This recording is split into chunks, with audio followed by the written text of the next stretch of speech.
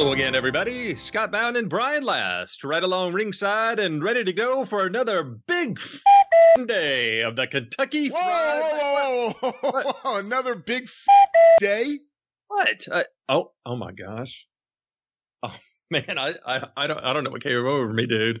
Dude, I've been cussing like a sailor all week, man. I mean, I'm in Starbucks ordering 3-shot lattes, extra hot. Will you quit using that word? We're recording. What? Oh, sorry, I did it again, didn't I? Jesus. You know who's to blame here? Rip Rogers. Hey, dude, you're getting ready to get kicked off the air. Oh, who do you think you are? Eddie Mackerel? Eddie Marlin? I've always thought of myself more as your Dave Brown. All right. Well, then act like Davey and tell the fine folks what we've got lined up today on the KFR podcast. It's no more Kirsten, no more being nasty. Well, no more nastiness, but the hustler Rip Rogers is back this week for the second part of his no-holds-barred interview. Wait a minute. I thought you said there was going to be no more nastiness. Will you stop it? Rip Rogers will reveal secrets about life on the road with ICW, the story behind the insane radio ads you heard last week and this week here on the show, and how they were a part of the problem that ultimately led to the demise of the promotion, and the story of when the Macho Man met Miss Elizabeth. Yes, you'll laugh, you'll cry, you may throw up. Plus, Rip will give us the dirt on the fisticuffs between Savage and Bill Dundee and what really went down, besides the superstar, when they hooked up outside the ring to answer the question, Es Mas Macho. And Scott, you promised one day we'd go back in time to those WHBQ tapes from... Whoa. But back in time? I didn't go back in time to get them. No. You said we would go back in time to those rare audio clips from WHBQ. Okay. I don't have the ability to time travel, okay? But yes, we do have some more clips from our buddy Chip Namius. Classic WHBQ audio not heard in over 40 years. Huh. If we're going to get it all in, we better get going. We'll be right back with the hustler, Rip Rogers.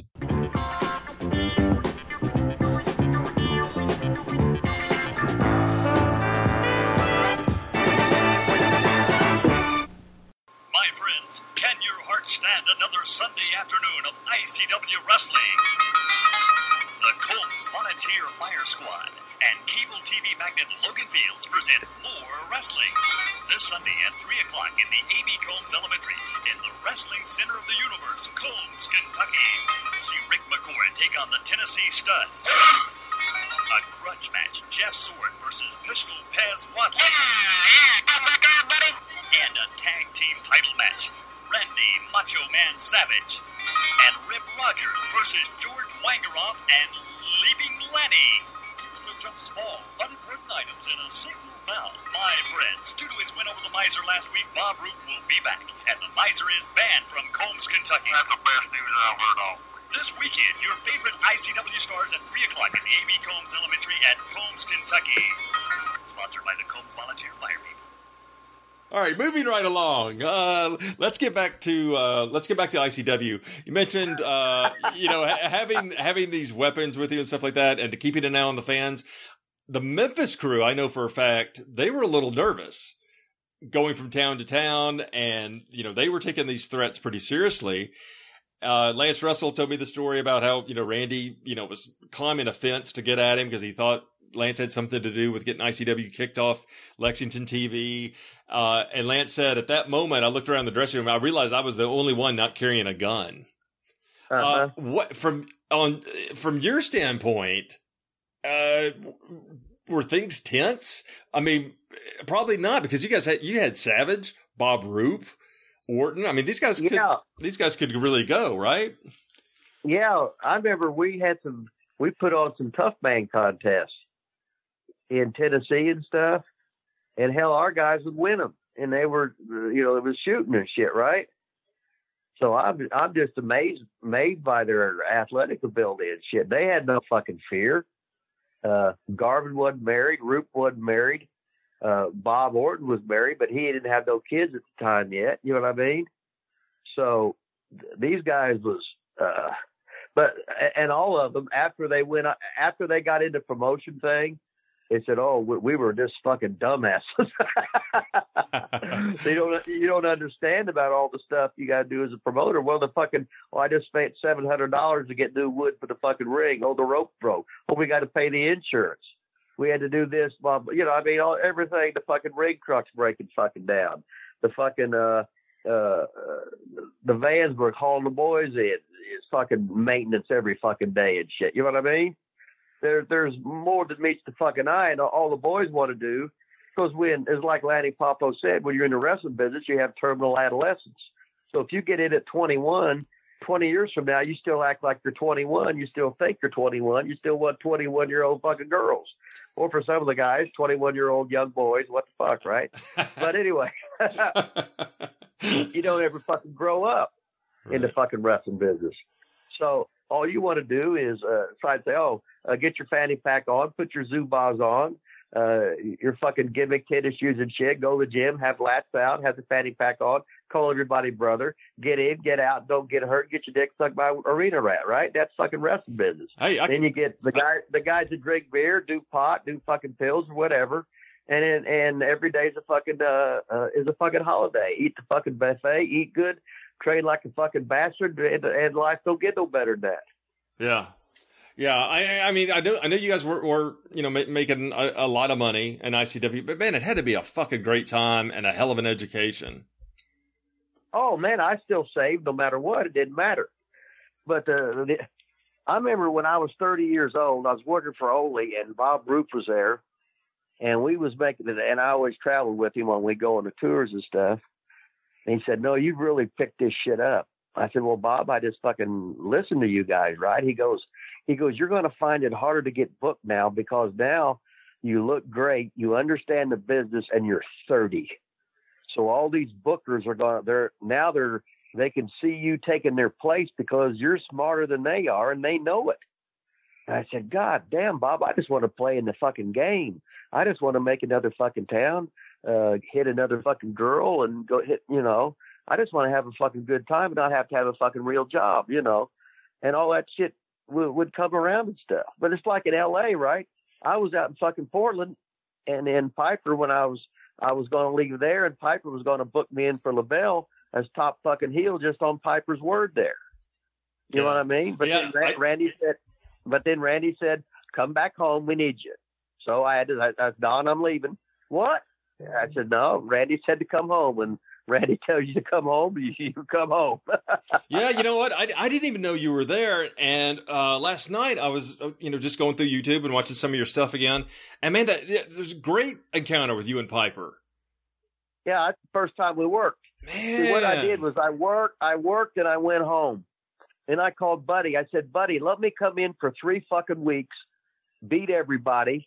We'll have a fucking loot, and then we'll paint the picture," because Piper was a heel. He turned babyface. Piper gave the goodbye speech. So it was me, Colonel De Beers, and Buddy. We had all been partners together against Piper and Butch and Luke, who had turned babyface, and they all thought Piper was going to lose. And the place was fucking just standing room fucking only. And he gave the goodbye speech. He thanked everybody. And then we went out and did the switcheroo finish. And I ended up losing. In 3 weeks, I was in and out. And people could never call that fucking shot. You know what I mean? It was just fucking unbelievable. I bet the pop was out of this world. Oh, my God. And Piper put me over. Rick Martel put me over. You know what I mean? Just this and that. And it was just so much fucking fun out there to fucking work. You don't sound like, to me, a guy who looks back too much. But have you ever thought, like, maybe I should have stayed? There's what? You don't strike me as a guy who has many regrets and looks back and wonder what if. But no, I do that. No, whatever decision I made, I did it. Okay. And I didn't want to do the other thing. You know what I mean? Yeah. I didn't give a fuck. When WWE went big, I didn't give a shit. Fuck them. I always had a fucking job. All them other guys going to do is cutthroat even more, backstab even more, take more steroids and die even fucking more. Fuck, Barnett called me. I was the first guy who was going to do the valet gimmick there.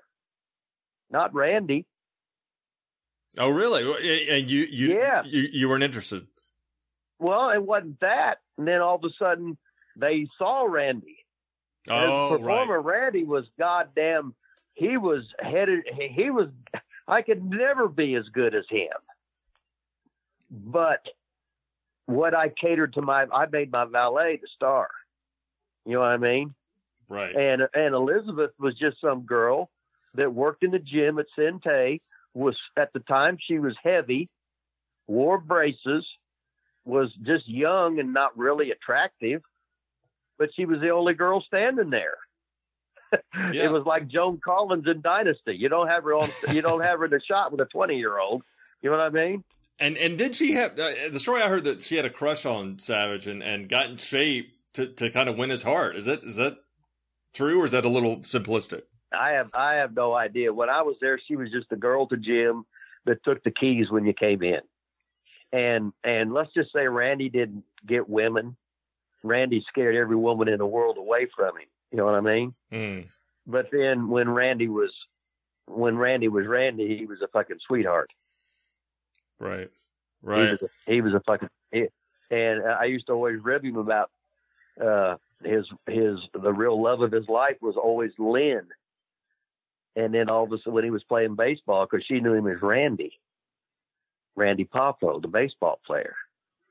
And then years later, after he got divorced and stuff, that's the girl he finally married. He went back and found Lynn on the fucking internet or whatever. Because I remember he went to go down to try and hook up with her, and she was married to some guy named Pete. And I used to rib him about Pete's Paints in Chattanooga or whatever the fuck. I can't remember where it was. And he'd get fucking madder than shit, you know. And then he ended up marrying her, and I guess he was just happier than shit. So good for fucking him. Yeah. But anyway, I don't know how we got on that shit, but what the fuck? Well, yeah. And it's interesting because I've heard Lanny tell the story when Randy got cut for the final time. And I think this is after he had hurt his right arm, and then I think he taught himself to bat left-handed. Well, here's what he did. Okay. He was, after he separated his shoulder real bad, he couldn't play catcher. He couldn't make that snap throw to second. So, and they were scared of him. So they said, we're going to switch you to first base, but we want a left-handed first baseman. He said, oh, okay. So he went home. Next year, he shows up at spring training and said, what are you doing here? He says, well, I'm here to play first base. They said, well, we wanted a left-handed first baseman. He says, that's me. He said, what? So that motherfucker, I made him play catch with me, could throw that fucking, he said he threw that ball 1,500 times a day against the fucking wall to learn to throw. And he could zip that sumbitch pretty good, but he had to throw it like overhand. And to get out, they said, well, we need you to make that snap submarine throw to second base, you know, and he couldn't, right? So that's when he left, and he broke all the bats and everything, you know. Yeah. But he was, let's just say, he was sort of intense. Right. But you know what's so funny is we would watch the Memphis show every week. What did you think of it? Well, I didn't like Memphis wrestling because they had that shitty fucking ring on television with no ring cover. They was like $1 million company, and they looked like shit. And they had a lot of shitty. No, well, you know what I mean? No. Well, it's funny because when you were telling me about some of the things that you guys were doing that was first rate, it's almost amazing how Jarrett spent so little. You know what I mean? On you look at the ring and it's like, God, why didn't they just use the Coliseum ring? Right. Which was, sometimes it looked cool, but sometimes it almost looked like an abstract painting because there were so many blood spots, all over the thing. Yeah. I don't know how often they cleaned it, but yeah, there were a lot, and they just had the curtains in the back, and just the belts for the most part looked like shit. But it was like Memphis wrestling. I loved the weekly towns. I loved the intensity, but I played sports in college, you know what I mean? And I know what it is when you get hit. And I could not get with a punch-oriented company. You know what I mean? I watched Lawler hit Buddy Landell about 60 times in the corner one time. And there wasn't a mark on him. Yeah. So you just destroyed your own fucking business. That Lanny Poffo had the best right hand I've ever seen in my fucking life. Jesus fucking Christ. He didn't get to fucking push, but you don't use it too much. You know what I mean? Yeah. Lawler had that great fucking punch, but if you throw it 30 times the fucking match, it don't mean a goddamn thing. You know what I mean? Yeah, and you know, when I got into it, and got into that feud with he and Dundee, especially the 77 bouts, man, those were snug. Those were some snug punches. And I don't know how they did it, because it was just so damn physical. But man, it worked in Memphis though. Yeah, you're right. And everything's the bottom fucking line. Right. But I'm just talking about me personally. Yeah. I would do a jab sequence and a 1 or 2 fucking rights in the baby face, be repeating what I did to him plus. You know what I mean? But still, that's like when I was in Mississippi with Troy Graham. We'd have a fucking street fight, and we'd be in the back, punching ourselves in the eyes, fucking twisting our fucking eyelids and shit, and we'd take the fucking sandpaper and scrape our shit. You know what I mean?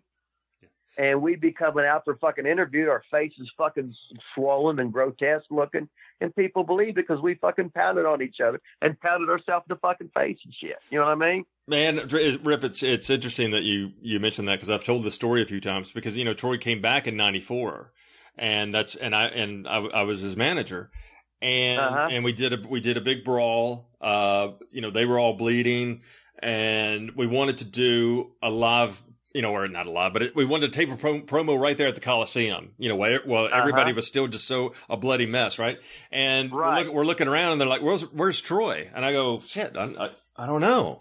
I know where he's at. Well, he's out there. He's out. Yeah. So I'm looking around, and man, and then all of a sudden I hear this smack, and it sounds like somebody's beating the shit out of somebody. And I go in there, and he is just pounding his eye, trying to close it, and I go, Dream, they want us to do the promo, and he goes, how do I look? And I go, God, man, you look like shit. And he goes, all right. You know, like that's what that's what he wanted to hear. Man, it was just right. And a part of me, you know, I respected the hell out of Troy and loved him to death as a promoter. And he was so helpful to me. And I just thought the world of him.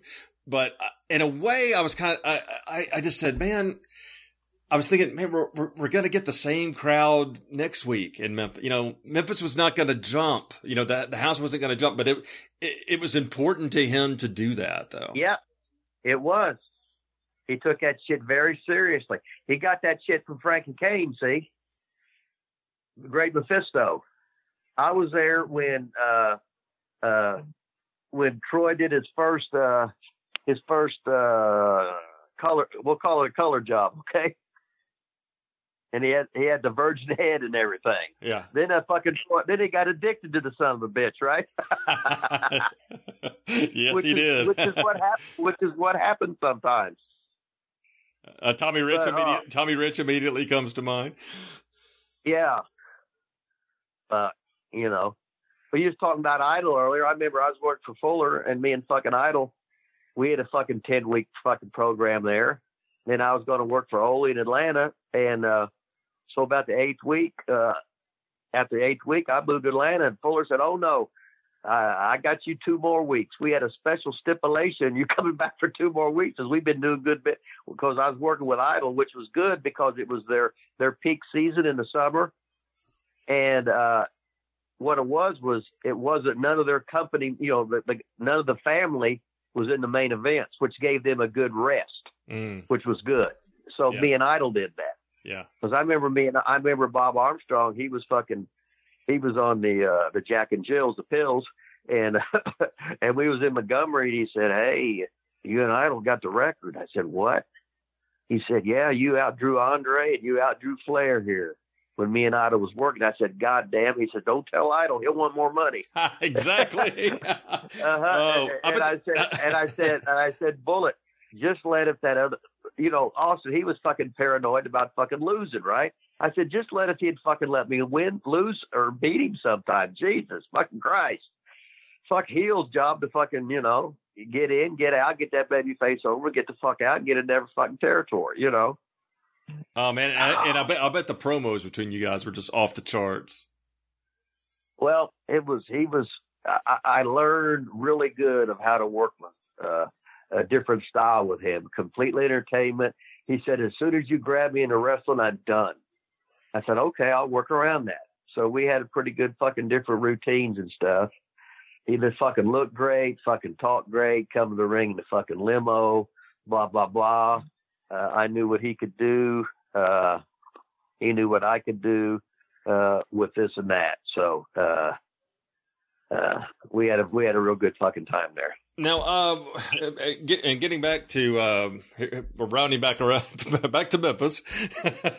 Yeah. We took that. And by the way, I do want to say really quickly, I didn't see a lot of continental or Alabama wrestling Southeast when I was younger, but I started tape trading in '86. I was a freshman in high school, and I answered a newspaper ad that this guy in Pittsburgh wanted somebody to do Memphis, and he was already in that circle of tape traders. And man, he sent me tapes from Japan. It was my first time I got to see a lot of Alabama wrestling, and I thought it was fantastic. Great TV. It was really fucking good there. The Fullers, they really understood the fucking wrestling business. And you could go there and come back in 3 years, the same guys would be there, but all the ones that were heels are now faces and vice versa. Well, yeah, and the towns were easy to make, right? And they had there wasn't any real long trips. I remember one time in Pensacola, the long trip was Birmingham. Then they would go all the way up to fucking Knoxville and added Chattanooga, and then went all the way over to Columbus, Mississippi, and it would go all the way far east as Panama City. So, but you're still on the beach every day if you wanted to. You could train every day. So it was a heaven. And what's so fun, I never heard any of those guys ever raise their voice to anybody. The Fullers, Bob Armstrong, you know what I mean? Yeah, like a tight knit locker room. And with fucking Randy, I'm used to screaming 24 hours a day. You know what I mean? Yeah. And I'm like, what the fuck? What's the matter with these guys? They fuck, you know. You guys had so much. You were at such a disadvantage being in Memphis at that time, because the show, it was such an institution. And even though Lawler was out, which is kind of a good break for you guys, but that almost that was a good break for Memphis too. Because I don't give a shit. Yeah. You need. That's what. See what Fuller would do. He'd book for a year, and then he'd let Robert book for a year. You know what I mean? And then Ron would do. Robert, you'd have a better time, but Ron, you'd make more fucking money in the same towns. Robert was too busy being Robert. You know what I mean? But then it gave them it gave them a break from the same old shit. So if I have to walk out to see I don't want to see Lawler every fucking. That's like John Cena on fucking TV. There's some bitches on every fucking week. I don't want to. That's why I don't watch wrestling. Yeah, I can go back fucking 10 years and see the same shit. Yeah. I think you're right. I mean, even though business was down in 1980, right. But they also had some damn good weeks. I mean, hell, they drew 8,000 people for a Billy Robinson Lou Thez match on top, because Jarrett was giving them something. I mean, talk about something different. Yeah. Yeah. But that's like Eddie Graham. He had fucking booked the Old Sheik on his fucking show, but he'd put him on second, and they'd fight outside and carve everybody up, whatever, blah, blah, blah. I said, okay, now we're back to good wrestling. Okay, we've seen that act. We've seen the girls. We've seen the midget comedy spots. We've seen the fat man thing. Okay, now let's get back to some wrestling now. You know what I mean? Yeah. If you have, no matter good wrestling, no matter what it is, if it's the same old shit, you need a little fucking dessert there every once in a while. Well, and, and before Lawler broke his leg in '79, Memphis's business was really down in '79. And they were trying to recreate the magic of the Lawler Dundee feud. And it was not drawing this time. And Lawler was really, I mean, he was always so good on the mic and everything, but he was really hitting us. I mean, some of the best heel promos I've ever heard are between like September '79 to January '80 when he broke his leg. And Jimmy Hart was his manager and never got a word in because Lawler was just on a roll. But Memphis business was down, and I think it was because, to your point, you know, the fans had seen this before, so it was almost like for the good of the company in the long term. Lawler, Lawler breaking his leg was a great thing because when he came back, I was in the audience, you know, with about 11,700 people. Oh, I watched it on TV. I watched it on TV when he came back. Dude, the atmosphere. I mean, I'm not electricity, baby. Oh, I'm not even kidding you, man. It was amazing for me to be there as a fan. And I'm up in, you know, the nosebleed section, and I'm looking around, and I'm not joking you. There were people, hundreds of people sitting in the aisles because there were no seats. Right.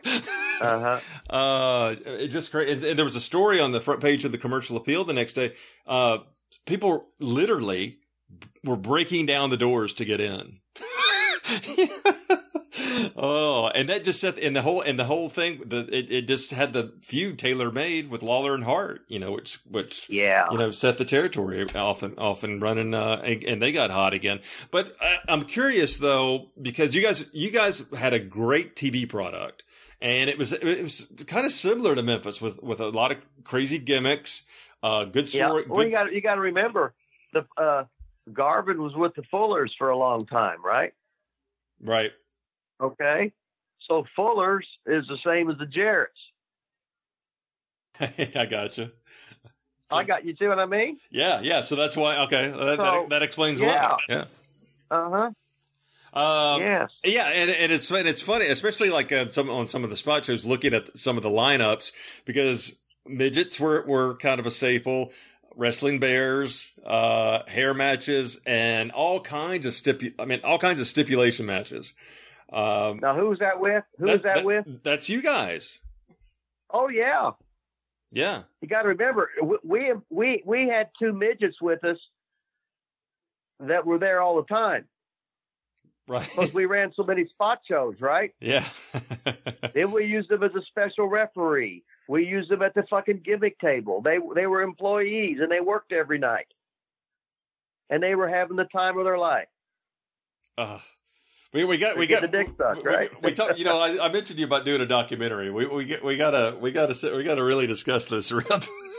I mean, just an incredible little run, and the fact that I know what I was going to tell you, Scott. We was talking about Dream Machine. Yeah. Troy Graham, Troy T. Tyler, right? Yeah. Me and Leap and Lanny, we had a double main event, which was in Rupp Arena. It was a double cage match. It was Randy against Radamias and me against Leaping Lanny. And I went on last, but the reason I went on last was we give the babyface finish, right? And was this the hair match? Yeah. Okay. And Lanny, I hard weighted him. That's when I was really punching him, and I was really headbutting him, and his fucking eyes were fucking swollen. It wasn't a Bliaze job at all, but there was and then when you saw him on TV 2 days later, his eyes were completely fucking black. You know what I mean? And he finally said, "That's enough. That's enough." I said, "Okay." That's what he wanted. So I'm hurting my fucking knuckles, fucking punching him. You know what I mean? And his fucking above his eye and shit. Trying to bust him, but I'm not wanting to bust him. You know what I mean? And it's killing my fucking hand. But he didn't want to do the other way, and because we walked around that fucking town and they saw us. You know what I mean? We was legit ass. Here's fucking Pez was Kentucky State Powerlifting Championship, and me and Randy was in bodybuilding contest. I'd won some. You know what I mean? Mm-hmm. And we was like half-assed legit, you know. And we had the wrestling school, and Garvin's taking guys that sugar them, they're peeing their pants, they're shitting their pants, and he's running them all away. You know, and Garvin said, "Fuck them. They need to be buying fucking tickets, not being fucking smart enough. Fuck y'all." You know, that was Garvin. Right. Right. Yeah. And yeah. Oh, but anyway, back to Memphis. We saw fucking Kevin Sullivan there, and he was in that bodybuilding shit, right? Randy saw that, and he says, "That's what we're doing." And then me and Randy started the fucking contest shit, right? And then, so the first contest, and then all of a sudden Randy's my enemy because he has to compete with everything. Most curls, who can do the bench, this, you know what I mean? Everything was a contest, every minute of his fucking life. And I was too fucking stupid not to put him over. I'd beat him, and he'd get fucking mad at me, and he'd punish me. He'd put me on the road while he'd stay off, and he could fucking eat right and go to the gym all day, right? But all I did was make me hate even more and train even fucking harder. So we'd go to fucking contest, and we wouldn't even ride together. Because he's so fucking, no, you're the enemy. Oh, shit. So he beat me in the first one. I beat him in the second one. And the third one, he said, "Fuck it, I'm done." Yeah.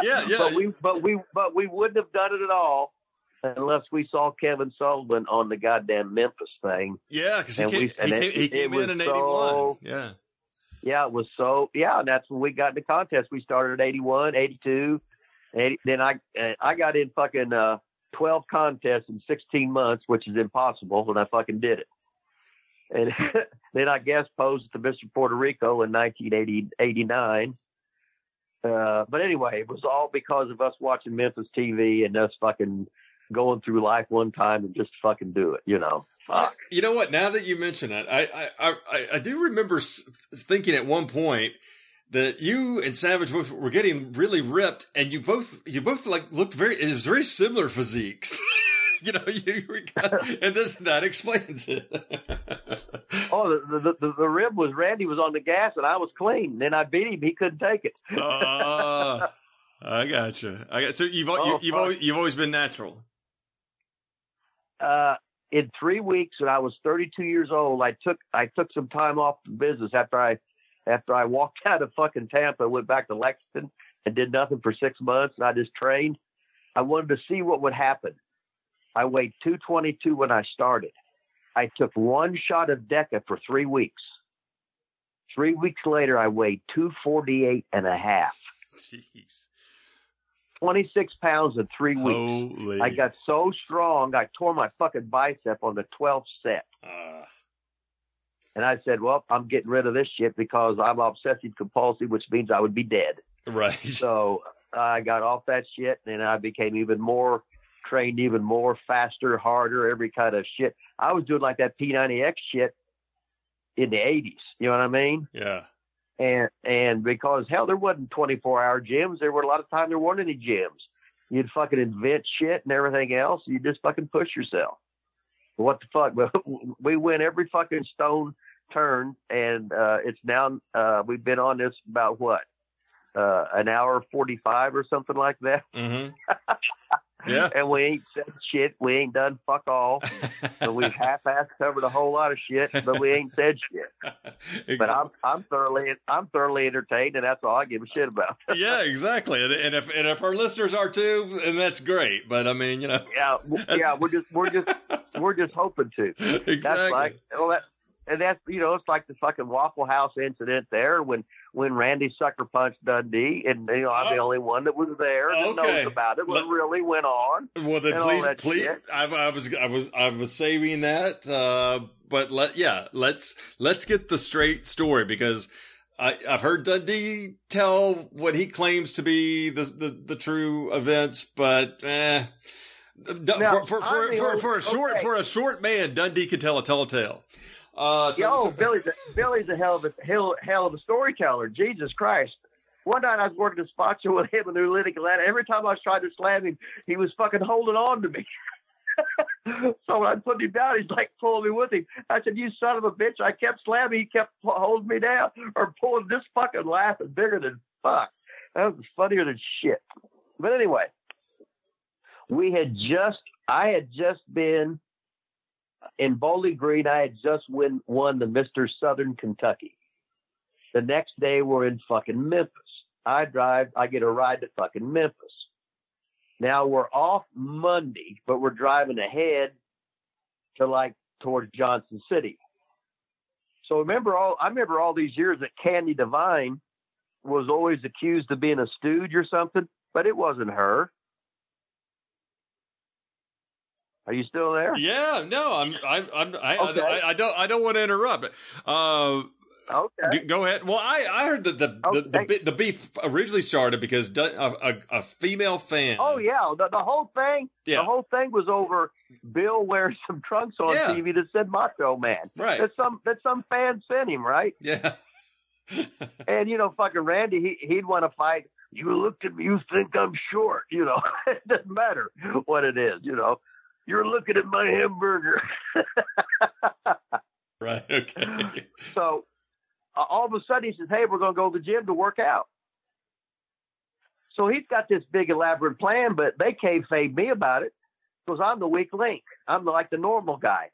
All I wanted to do was trade and play wrestling. So there was a girl wrestler whose mother got inducted into the Hall of Fame this year. Debbie Combs. There you go. She was Randy's squeeze at that time. So Randy would always book Debbie in, and hell, he would book Donna Day in for me or whatever, right? But Debbie, when we stopped somewhere, he called her and she stooged off that the boys were there and Dundee was there at some gym working out. So we stopped to go work out. I have no idea what's going on. So I go to the back, get my fucking gym shit out, and I'm looking to try to see what's fucking half-ass fucking clean because I'm on the fucking road. I'm a fucking pig. And now I'm hearing all this fucking commotion and shit. Now, I didn't actually see it because I'm 100 feet away, and I'm just hearing yelling and fucking screaming. But I'm in the car when they get back. I said, what the fuck was that all about? Well, they said, Randy sucker punched Dundee. I said, why? They said, because he wore Macho Man trucks, And so I gave him a 1982 eye roll or whatever the fuck that was, if they did him then. I said, what the fuck's that all about, But George Weingroff's dad, Saul, worked at the fucking jail. And he said, we have to file something on him first. You know what I mean? Uh-huh. So Randy filed something on him about being Australian, and he pulled a gun out. But what he did was Randy punched him and broke his fucking jaw, or whatever the fuck it was, and Dundee couldn't work. Dundee said something about getting out of his trunk for his jaw or something when Randy was on him, and then Bill got his fucking gun. And then all of a sudden there was Pez was there, Thunderbolt was there, I was there, and Miser. I was in Randy's fucking car, and it was all a fucking setup. But no, Randy didn't take the gun away from Dundee. Dundee pulled the gun out of his fucking trunk wherever he had it. And he didn't pistol whip Randy, or Randy didn't pistol whip him. Dundee had the gun, and we ended up running with our fucking tail between our fucking legs, scared shitless because, hey, Dundee had a gun, and we didn't. How the fuck was we going to get out of that, even though we're guilty?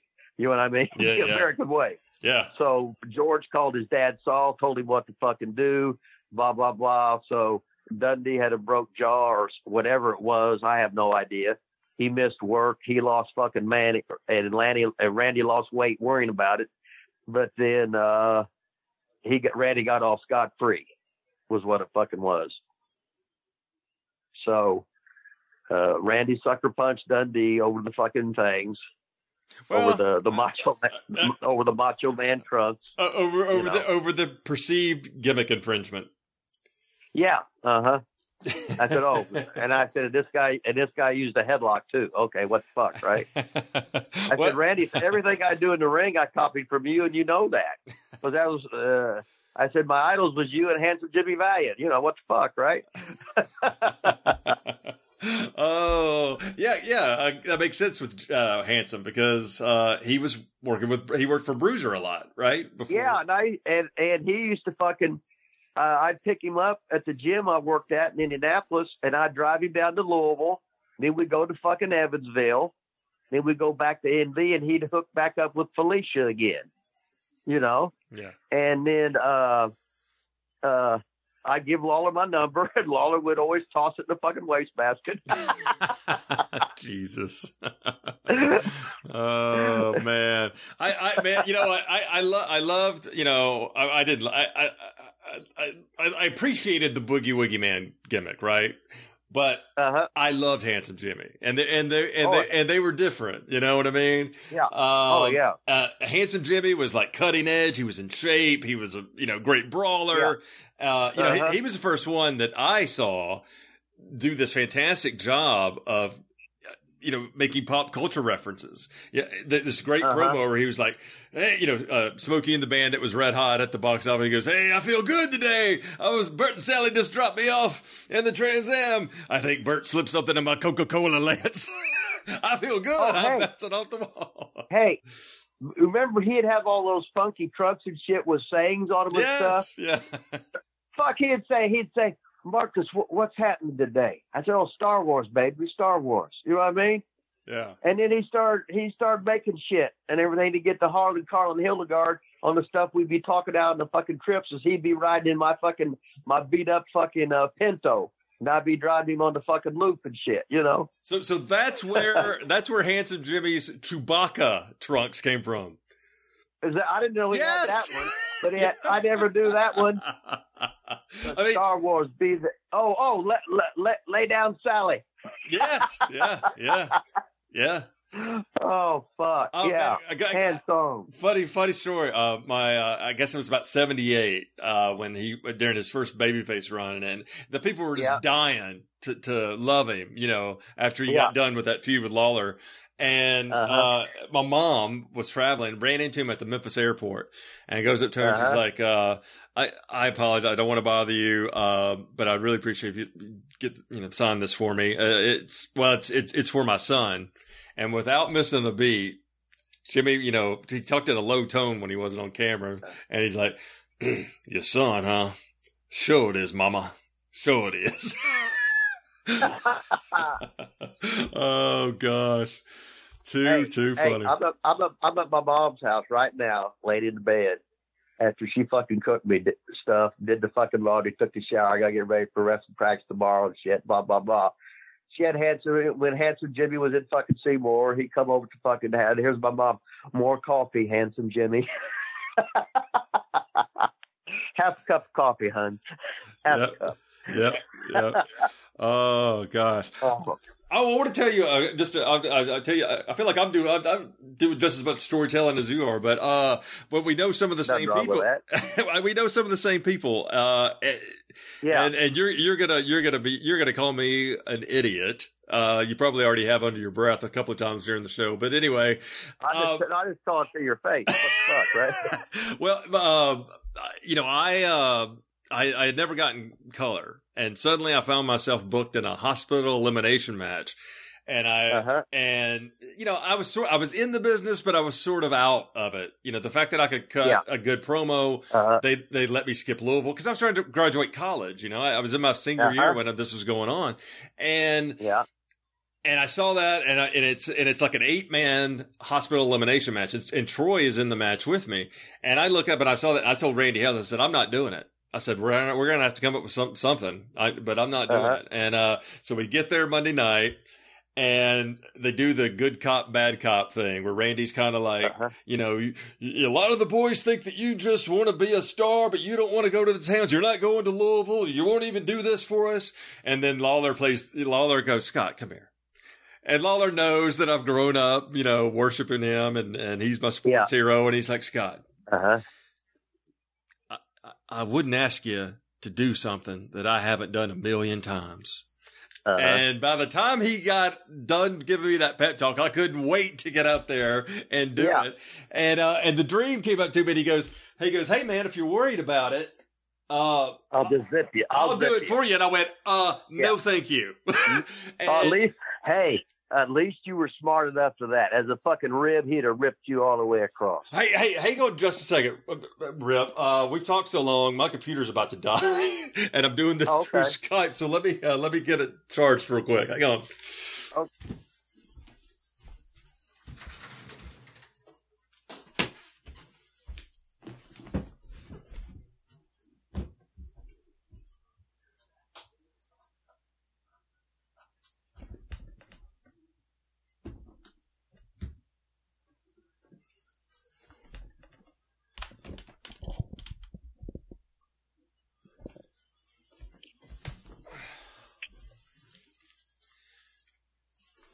And we are back on Kentucky Fried Wrestling. Hello? Yeah, I'm fucking back here. I'm waiting on you to fucking continue. Yeah, real first class operation we have going on here. Oh fuck! Hey, the record for in Marion, Illinois, Miser bought the motel room. We had 16 guys in the room. That was the record. Ring crew, ref, timekeeper, blah blah blah, all the fucking boys. So he bought the free room. It cost $33, but and I remember waking up and saying, "Ha ha, I made it," and went right to the gym. But then 16 people was in the fucking room, and then we had 12 people in the fucking van. That was the fucking record on some fucking long ass haul trip. But 2 of them was midgets, so what the fuck, right? Right. But anyway, so I get in there. Can I finish my story now? Yeah, finish it. Yeah, we forgot. Yeah, okay. So now put yourself over now. Okay. Yeah. So I get in there, and they're like, don't screw that. And I'm like, man, I know that they think I'm going to screw this up.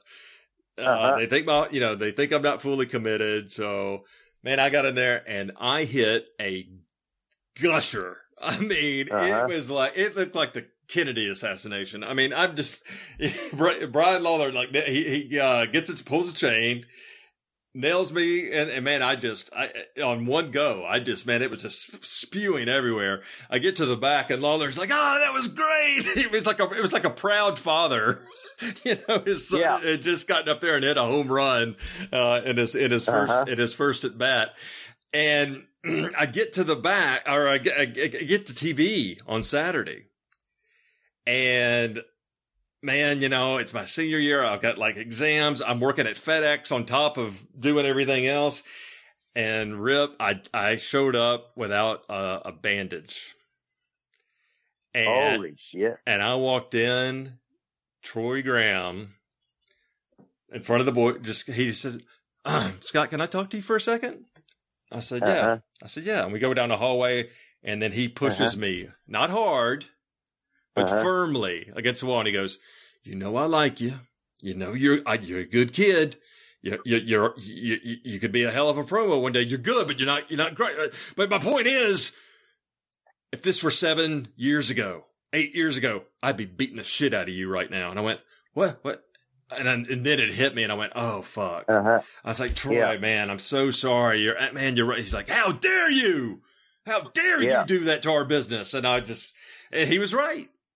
And I apologized profusely, and I never, ever made that mistake again. And I knew better. I'd grown up watching it, and I should have known better. It was a good lesson learned. And then Troy dropped it, right after that. Well, the point was across. You don't have to, once you understand the mistake, and said, "Oh, sorry, it won't happen again." Okay, got it. Yeah. No, I definitely got the point. Yeah. Okay. Fucking lovely. Well, Rip, the story. We all know how how the story kind of ended. You guys were fighting an uphill battle, no matter how good your TV was, no matter how good your live shows were. And I'm sure in some cases they were better than. I mean, I look at some of the lineups at the Cook Convention Center. Man, those are loaded cards.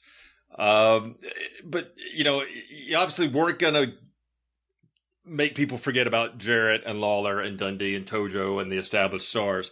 What do you think is the legacy of ICW Do you still get a lot of fans who remember it and with the same reverence as I do? Hell, I have no idea. Or you do even give a shit? and I don't give a shit. It's just like what I remember about it. I don't give a shit what somebody else about it. It's like these people that watch this stupid wrestling today. They're going to go thinking this shit was good. Right. They don't know no better. They never seen anything. Yeah. They've been WWE eyes for how many years now, right? As like the only show in fucking town. Like anybody that was NWA, they would bury their fucking ass and make them shitty characters and whatever, blah blah blah, and always come out to lose it in. So you're schooled at the Cartoon Network is the fucking is the big fucking deal with shitty fucking matches, P fucking G, no fucking intensity, no electricity in the air, and it's fucking sad. But nobody knows, nobody cares. So what the fuck? Well, and one thing that having grown up in Memphis and really only seeing ICW and Jarrett's show. I was a huge fan of both. I thought they were, but I didn't know, as a young fan, I didn't know oh, this is great TV. You know what I mean? I was just caught up in it. I didn't analyze it, like we do today and probably overanalyze it and think about it. Yeah. You overanalyze everybody. Yeah. Yeah. And instead of just watching it and enjoying it, well, why ain't this guy getting the push? Yeah, exactly. That's the sixth dive of the match, and there's doing them. It's just everything's stupid. But my point is though, I guess I would see the guys in New York on all the magazine covers. I knew that they were at Madison Square Garden. I knew that Atlanta was on cable, and they were all over the magazines too because of that. And they had some big name stars. But man, when I finally got around to seeing the TV, especially from WWF, it made me appreciate Memphis and ICW that much more. And actually I didn't even get cable till 83. So Georgia was on a down, that's when they were starting to go on a downhill slide. So, I didn't see like the really great Georgia TV that was out there. So man, it really, I think Memphis fans were really lucky during that time period to grow up like we did. It was the perfect storm because, we didn't have a pro sports team. Right. You had ICW coming on right before the Memphis show. Man, just like that's 2.5 hours combined of just great wrestling television. Yeah, that was the smart marketing is either have you as a lead-in following, but even better is to open up with it, and you might watch the last half hour before the real wrestling Memphis comes on, right? And you might get addicted to it. You know what I mean? Yeah. So it was good. It was good marketing. It was a good fucking tape in that fucking era, and we worked our fucking balls off. But if you're on the strong station with the solid time slot where tradition's at, you're not going to buck that no matter what. Yeah, and I'm sure that had to be frustrating for you guys because in many cases probably putting on just as good a product, if not better, some weeks. Hey, in any sport, they had the NFL and they had the AFL. They merged. The most Super Bowl champions were the goddamn AFL, the AFC. You had the ABA, the NBA. When they fucking merged, half the All-Stars the next year were ABA players. NBA had the great buildings, the great markets, the great TV time slots. The ABA had the best players, the three-point line, the fucking guys that wanted to fucking reinvent fucking basketball. Major League Baseball. First you had one league, and then you had the other fucking league. And that's the way it's always been in all kind of fucking sports. The guys, the underdog always worked harder. They didn't always succeed, but they definitely worked fucking harder because the owners were usually the fucking white cats, a fat guy with a fucking cigar saying, no, you're the shits, but he's never been in the ring in his life, Yeah. Oh, fuck. Yeah. And if you look back, just a quick glance at an ICW card, you go, well, there's Randy Savage, who went on to be one of the most popular WWE World Champions ever. Ronnie Garvin finally got a run with the NWA World title. Was a big star for Crockett. Back then, you weren't necessarily thinking, oh, there's a future WWF and a future NWA World Champion headlining the show. Bob Orton Jr., main event at WrestleMania. So, you went on to have a great career too, and worked wherever you wanted to, and man, just a lot of talent, a lot of great talent in that promotion. But like I tell everybody, hey, wrestling ain't real. None of it is. So if you're my buddy and I can get you a job, I will. It doesn't matter that you're not any good. Not at all. TV will make you a star. People will come to see you because you're on TV. You're a perceived star. You might be rotten as fuck. It don't fucking matter. You ride people's coattails. You do whatever you can to fucking get there. You kiss fucking ass or what fucking ever. If Dusty's your fucking savior and he made you a fucking star, wherever he goes, he brings you along. And that's the way the wrestling business is always fucking biz. Talent has fucking nothing to do with it. Lawler was good. Jerry Jarrett saw this, but he could have picked anybody he wanted to because he had the fucking TV, and TV makes your goddamn fucking stars. The only exception was Nick Gulan pulling my boy Georgie out there, and that's separated the fucking territory and started everything by of him trying to push fucking George. Jesus Christ! How bad was he? Did you work with him? I was a babyface there for a while, and then as a heel, I never worked with him because he was scared of Randy. And me and Randy was partners, and he was scared to death of Randy because I thought he was like a sex change or something, that he was really a girl or something was wrong with him. Wow. God, he sounded like a girl. He had no muscles in his body. No. And then he got mad. He had some basketball team, and then he got mad. He wouldn't let me be on it because I was too good. And he had to be the star. And then I remember we was at one fucking town in Kentucky, and the local team beat his body slammers, and he got mad, pulled the ring up, didn't have the wrestling show. Jesus Christ. Oh man. That's one guy. He does live up to his rep. That's for sure. Oh man.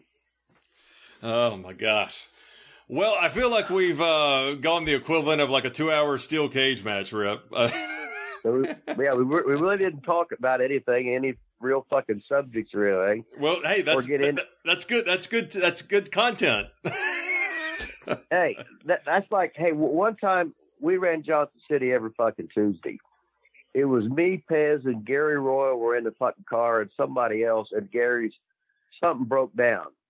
We got it fixed. We went on to Johnson City. We showed up 90 minutes late.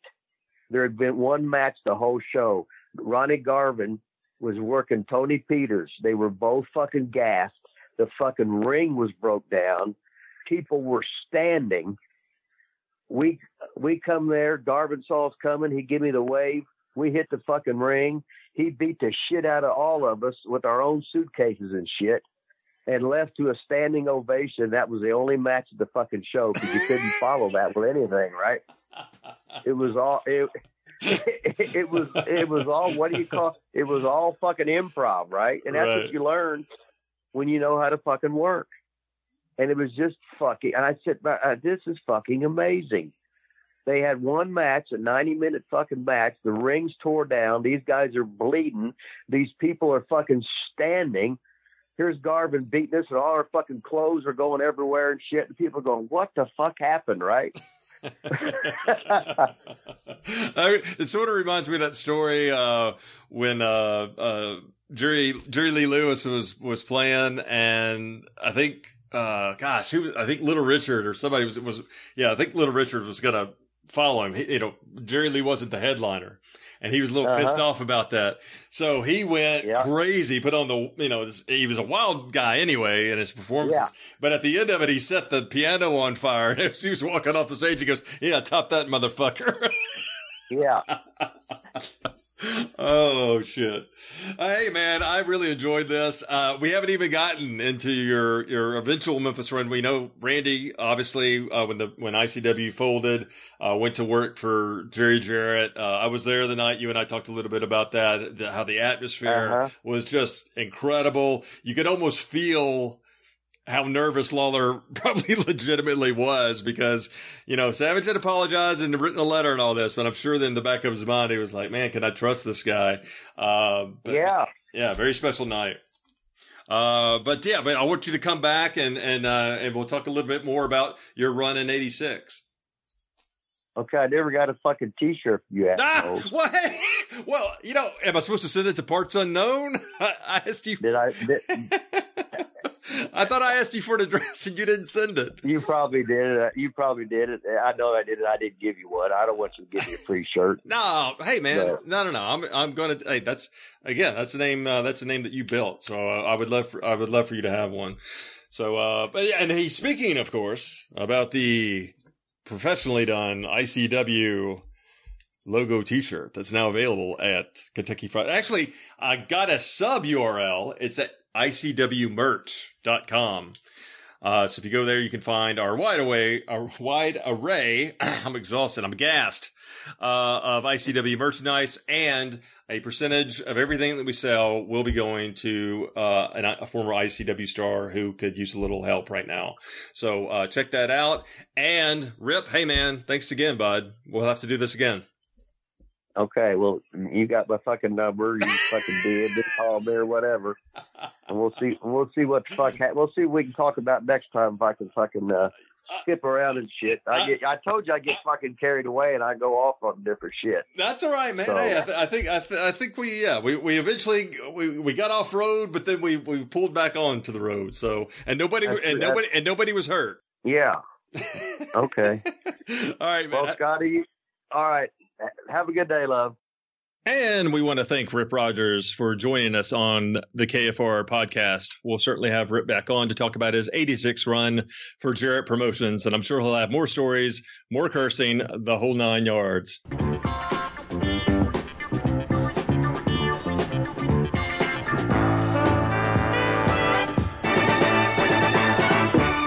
Sunday Matinee Wrestling at the A.B. Combs Elementary, July 13th at 3 p.m.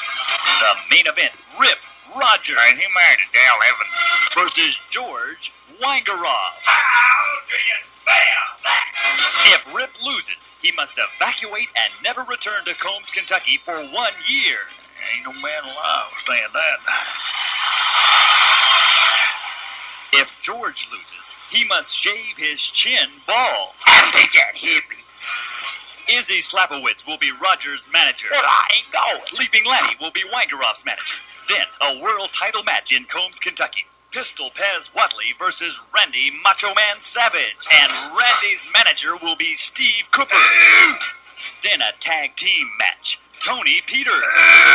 And the Black Widow. Put that Spider-Man in there. They're taking on Jim Pry and Leaping Lanny. Plus one other match. Don't miss it. Superstar wrestling action this Sunday at 3 o'clock at the A.B. Combs Elementary School at Combs, Kentucky. Sponsored by the Combs Volunteer Fire Department. But now we are going to go back in time to April 9th, 1975. Now, what you're about to hear is some rare WHBQ audio that was recorded by a buddy of mine named Chip Namias.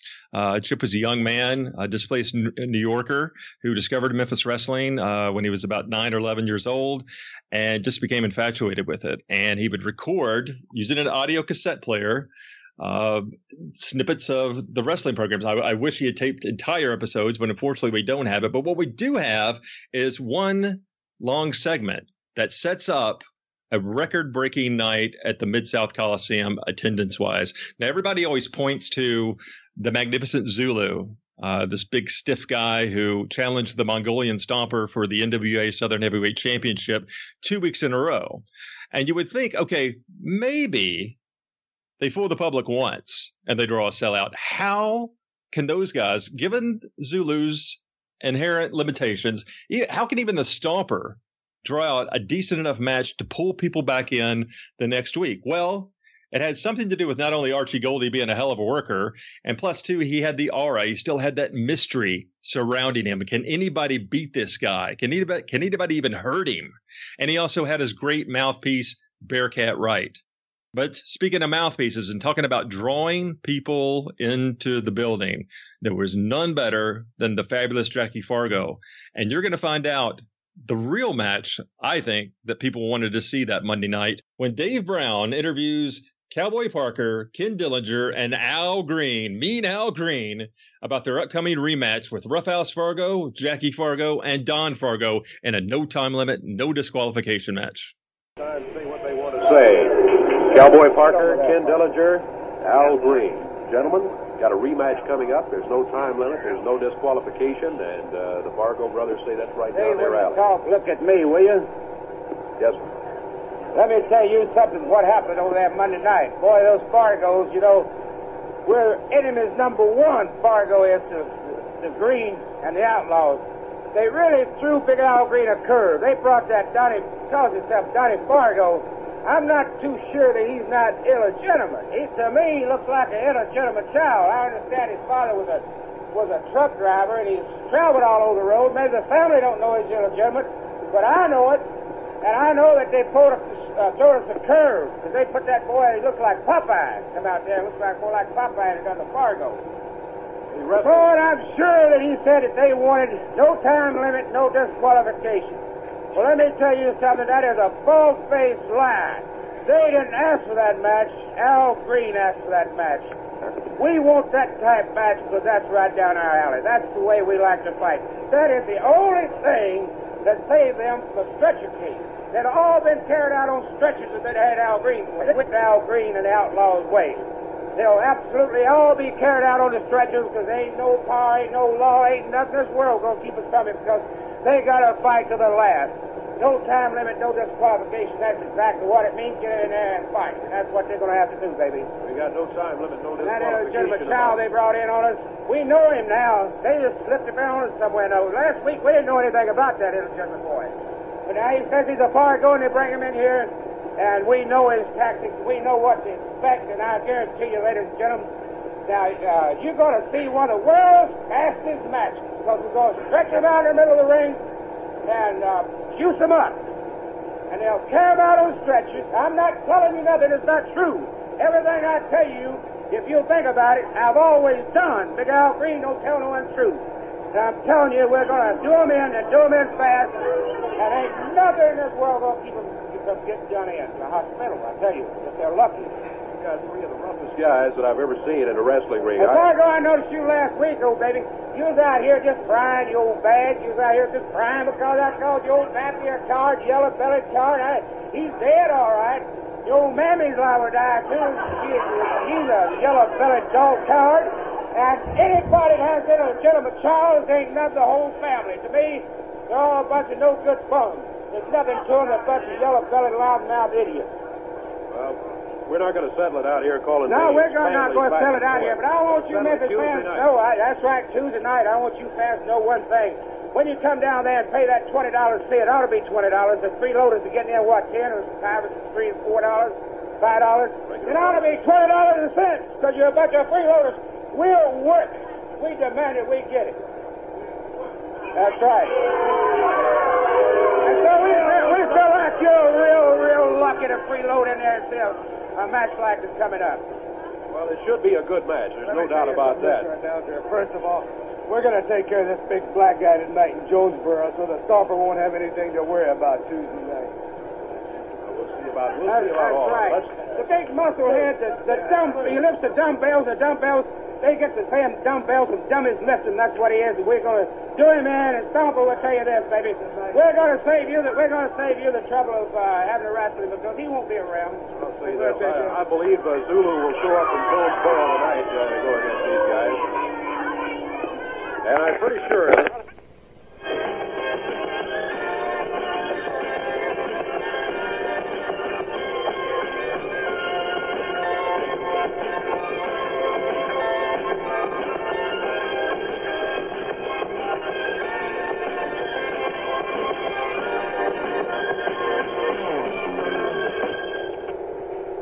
Fargo. Back together again after many, many years. Jackie, welcome. Don, good to have you here. Let me tell you something about that big loudmouth punk Al Green. You big dummy with your 2 cowboy drugstores. You got a little dose of your own medicine Monday night. I told you I was going to bring the fabulous 3 Fargos in here, and we did. You sit out there and watch the film. I know you big dumb Al Green. And you seen what we did to you, and you didn't like it. You tried to come out here and cover up with it by your big cough and your big mouth, about your big money. You ought to charge the people $25 for seats. All you need is a $10 bill for a bottle of wine, you big dummy, you. I'm telling you to your face, you're a big dumb idiot. I'm telling you right now, and I can back up what I can say. And I've got 2 fabulous Fargos with me, Nuthouse, who you know very well, and my brother Donnie. Donnie and I had some problems. We're brothers. Separated for about 5 years, and last Saturday when I called him, he didn't hesitate. He came right in to help me back. Now we're going to get back together. We patched our differences up, and we're going to show you something, you big dummy with your 2 drugstore cowboys. We're going to show you how mean and tough and rough the fabulous Fargos are, Pally. You talking about you wanted that match. You didn't want that match. You're a liar. You're a bare-faced liar. And I tell you right in your eyes, you're a liar. Do you understand that? I'm going to keep running my family down, boy, and I'm going to do what I said years ago. I'm going to kill you one of these days for that. Tell you what. I want people to forgive me for get out here and talking like this. I can't take that guy's big mouth. Understandable. We heard what he had to say here a moment ago. I don't know if Al Green knows or not that Jackie and Don Fargo were together as a tag team a few years ago. Very well. That you held the World Tag Championship belts for 7 years. 7 years. These 2 guys held the belts, packing them in Madison Square Garden for months and months, over a year up there. So Green better not take this team lightly. Of course, we've all seen Roughhouse bouncing around here. He's a big dummy, and I'm telling him again, you're a big, dumb idiot, Mr. Al Green, with your little 10-cent cowboy hat and your 2 drugstore cowboys. Y'all want to keep repeating that. I know that bugs you. I want to make you as mad as I know how. I want to make you so mad for Tuesday night. I want you to get in there, and I want you to just try everything you know how, Pally, because the fabulous Fargos invented dirty wrestling. Gouging, kicking, fighting, brass nuts, anything you can think of. So you bring whatever you want and who you want Tuesday night, Al Green, because Jackie, Donnie, and Roughhouse will be waiting for you. I have no doubt about it that he's going to run into a wall opposition when he sees the Fargos down here. Don, good to have you here with Jackie and, of course, Roughhouse. And let me just say to you in a way of closing here that you've got a match here today. I want to wish both of you the best of luck in that match. And also, of course, best of luck with Brother Roughhouse Monday night down at the Coliseum going against these guys. Rather, Tuesday night going against these guys. Okay, thanks. I ain't got nothing to say. I'm hot. I let my brother do all the talking. Except I've got a personal grudge right now with this Al Green. And I'm just going to beat the living devil out of him. Because he hurt me and he's hurt my family, and we're close like Jack says. And well, ain't nobody going to get away with it. That's all I got to say. I'm from New York. I'm from the tough side of New York. I'm from Hell's Kitchen. I was born and raised there, my brothers and myself. And I fought in the streets all my life. I've been put up and put away. I've been stomped and kicked and bit. I've been shot and stabbed and run over.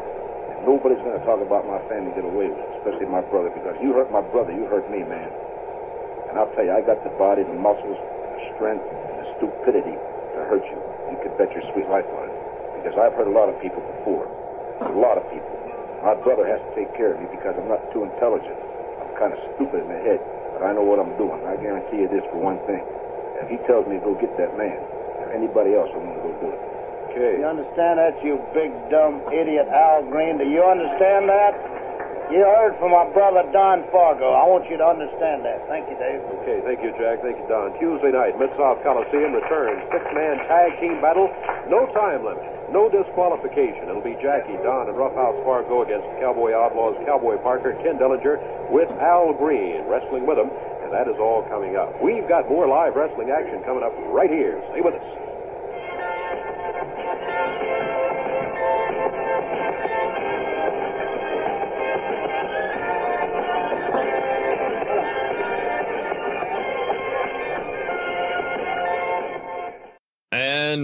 wow, what a rare treat that was to have the three Fargo brothers all doing interviews, and each one a little bit different. Jackie definitely with the personality, and then I love Don Fargo's really understated, rough around the edges promo. He doesn't say much, but he doesn't have to. He says he's coming to hurt you, and buddy, you believe him.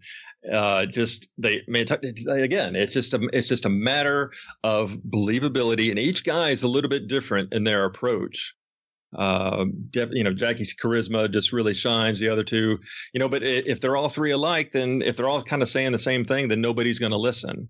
And that's one thing that I think is really missing today. And Jerry Lawler told me that Jackie never before he went out to do a promo was off in a corner somewhere thinking about what he was going to say or bouncing ideas off other wrestlers. He just went out and winged it and spoke from the heart. And you feel that in every one of his promos. Brian, as someone who did not grow up in Memphis, what are your thoughts on not only Jackie but Don Fargo in this segment? It was really great stuff to hear. You can look at it and evaluate the actual, I hate to use the word performance, but the performance there. And it's Jackie. I shouldn't say Fargo. It's Jackie being Jackie, and he's great. But to hear Don, and if you've heard Don do a promo in the Chain Gang in Chicago, or even later in his career, he very much is a chameleon. He looked different during this run, and this promo is just so direct and to the point and straightforward and believable. And the entire time this is happening, you don't hear him say anything, but you can tell that everyone's kind of turning their heads to see what Roughhouse is doing on the set while it's all going on. Right. So it creates this really interesting dynamic. And I look at it beyond the performance and from the history end of it. And here's 75, the three Fargo brothers. And how often had the three Fargo brothers actually been together as three? Yeah. Because Jackie comes to Memphis with Don, and then Roughhouse gets introduced after Don leaves, I believe. So how many times were they all three there at the same time? And this is certainly one of the only examples that exists on tape. Yeah, and I know that Cornette has talked about this night and how the Fargo brothers were responsible, because if all three had teamed before, and I'm pretty sure that they have, this was the first time in years that it had happened, and it's so special because not only are they at the Coliseum on Monday night, but they're also in the studio to give a live promo, and the result for that, 11,700 people. Now, the official capacity for the Mid-South Coliseum is 11,365. Somehow they got, I don't know if Jerry Jarrett paid off the fire marshal again, but anyway, they got 11,700 people in there with an estimated 5,000 fans turned away. Not too shabby. Yeah. Yeah, not at all. And again, this is a period of time. It's not Lawler. It's the Fargos, and you have the Stomper as that strong heel. And you could debate who was really drawing the house, but as you've pointed out before, so many people say you have the three Fargos. That's what it was. Yeah, and not only that, but they came back. This is the greatest thing about Memphis wrestling. And for people who kind of insinuate that maybe Jerry Jarrett was not a booking genius, he was well in control of the book at this point. They drew a sellout of 11,600 the week before on August 4th. We mentioned the sellout on August 12th. Brian, they came back on August 18th, the very next week. Essentially the same two matches on top. Fargo brothers against Parker, Dillinger and Green, Stomper and Zulu. Another 11,600 fans packed the place to see a sellout. Jerry Lawler on the August 12th card, as hot as he was in the second match against Bill Costello. Just an incredible feat. That it goes to show you, whenever Jarrett was in trouble, he'd bring Fargo back, he'd bring Roughhouse back, and it never failed to spark the houses. Well, speaking of rising numbers, more and more of you are following me on Twitter at Trav Scott Bowden. More and more, well, actually, I think less of you have been listening to the show of late because you never know when it's going to come on. But hey, that's part of the excitement. In the meantime, you can always find me on Facebook at Kentucky Fried Wrestling. You can check out my YouTube channel at Kentucky Fried Wrestling. And Brian, tell the folks where they can find you. You can find me on Twitter at Great Brian Last. You can follow the Arcadian Vanguard Podcast Network on Twitter at Super Podcast. And you can follow the Arcadian Vanguard Podcast Network on Facebook at facebook.com/Arcadian Vanguard. You, sir, are no Dave Brown. Well, I knew Dave Brown. Dave Brown was my friend. And oddly enough, we were talking about cursing and everything, and Dave Brown actually cursed at me. And I may be the only man in history who Dave has ever cussed out in his life. But it was effective because I shaped up for a few weeks after that. Didn't say anything too controversial after the infamous incident with Germantown's Jonesboro's #1 son, Randy Hales. Well, that about wraps this week up. For Brian Last, this is Scott Bowden saying that Kentucky Fried Wrestling is a production of the Arcadian Vanguard Podcast Network. We'll see you next week. Bye-bye, everybody. The announcers on this program are selected and paid by parties other than this station, namely the promoters of Championship Wrestling.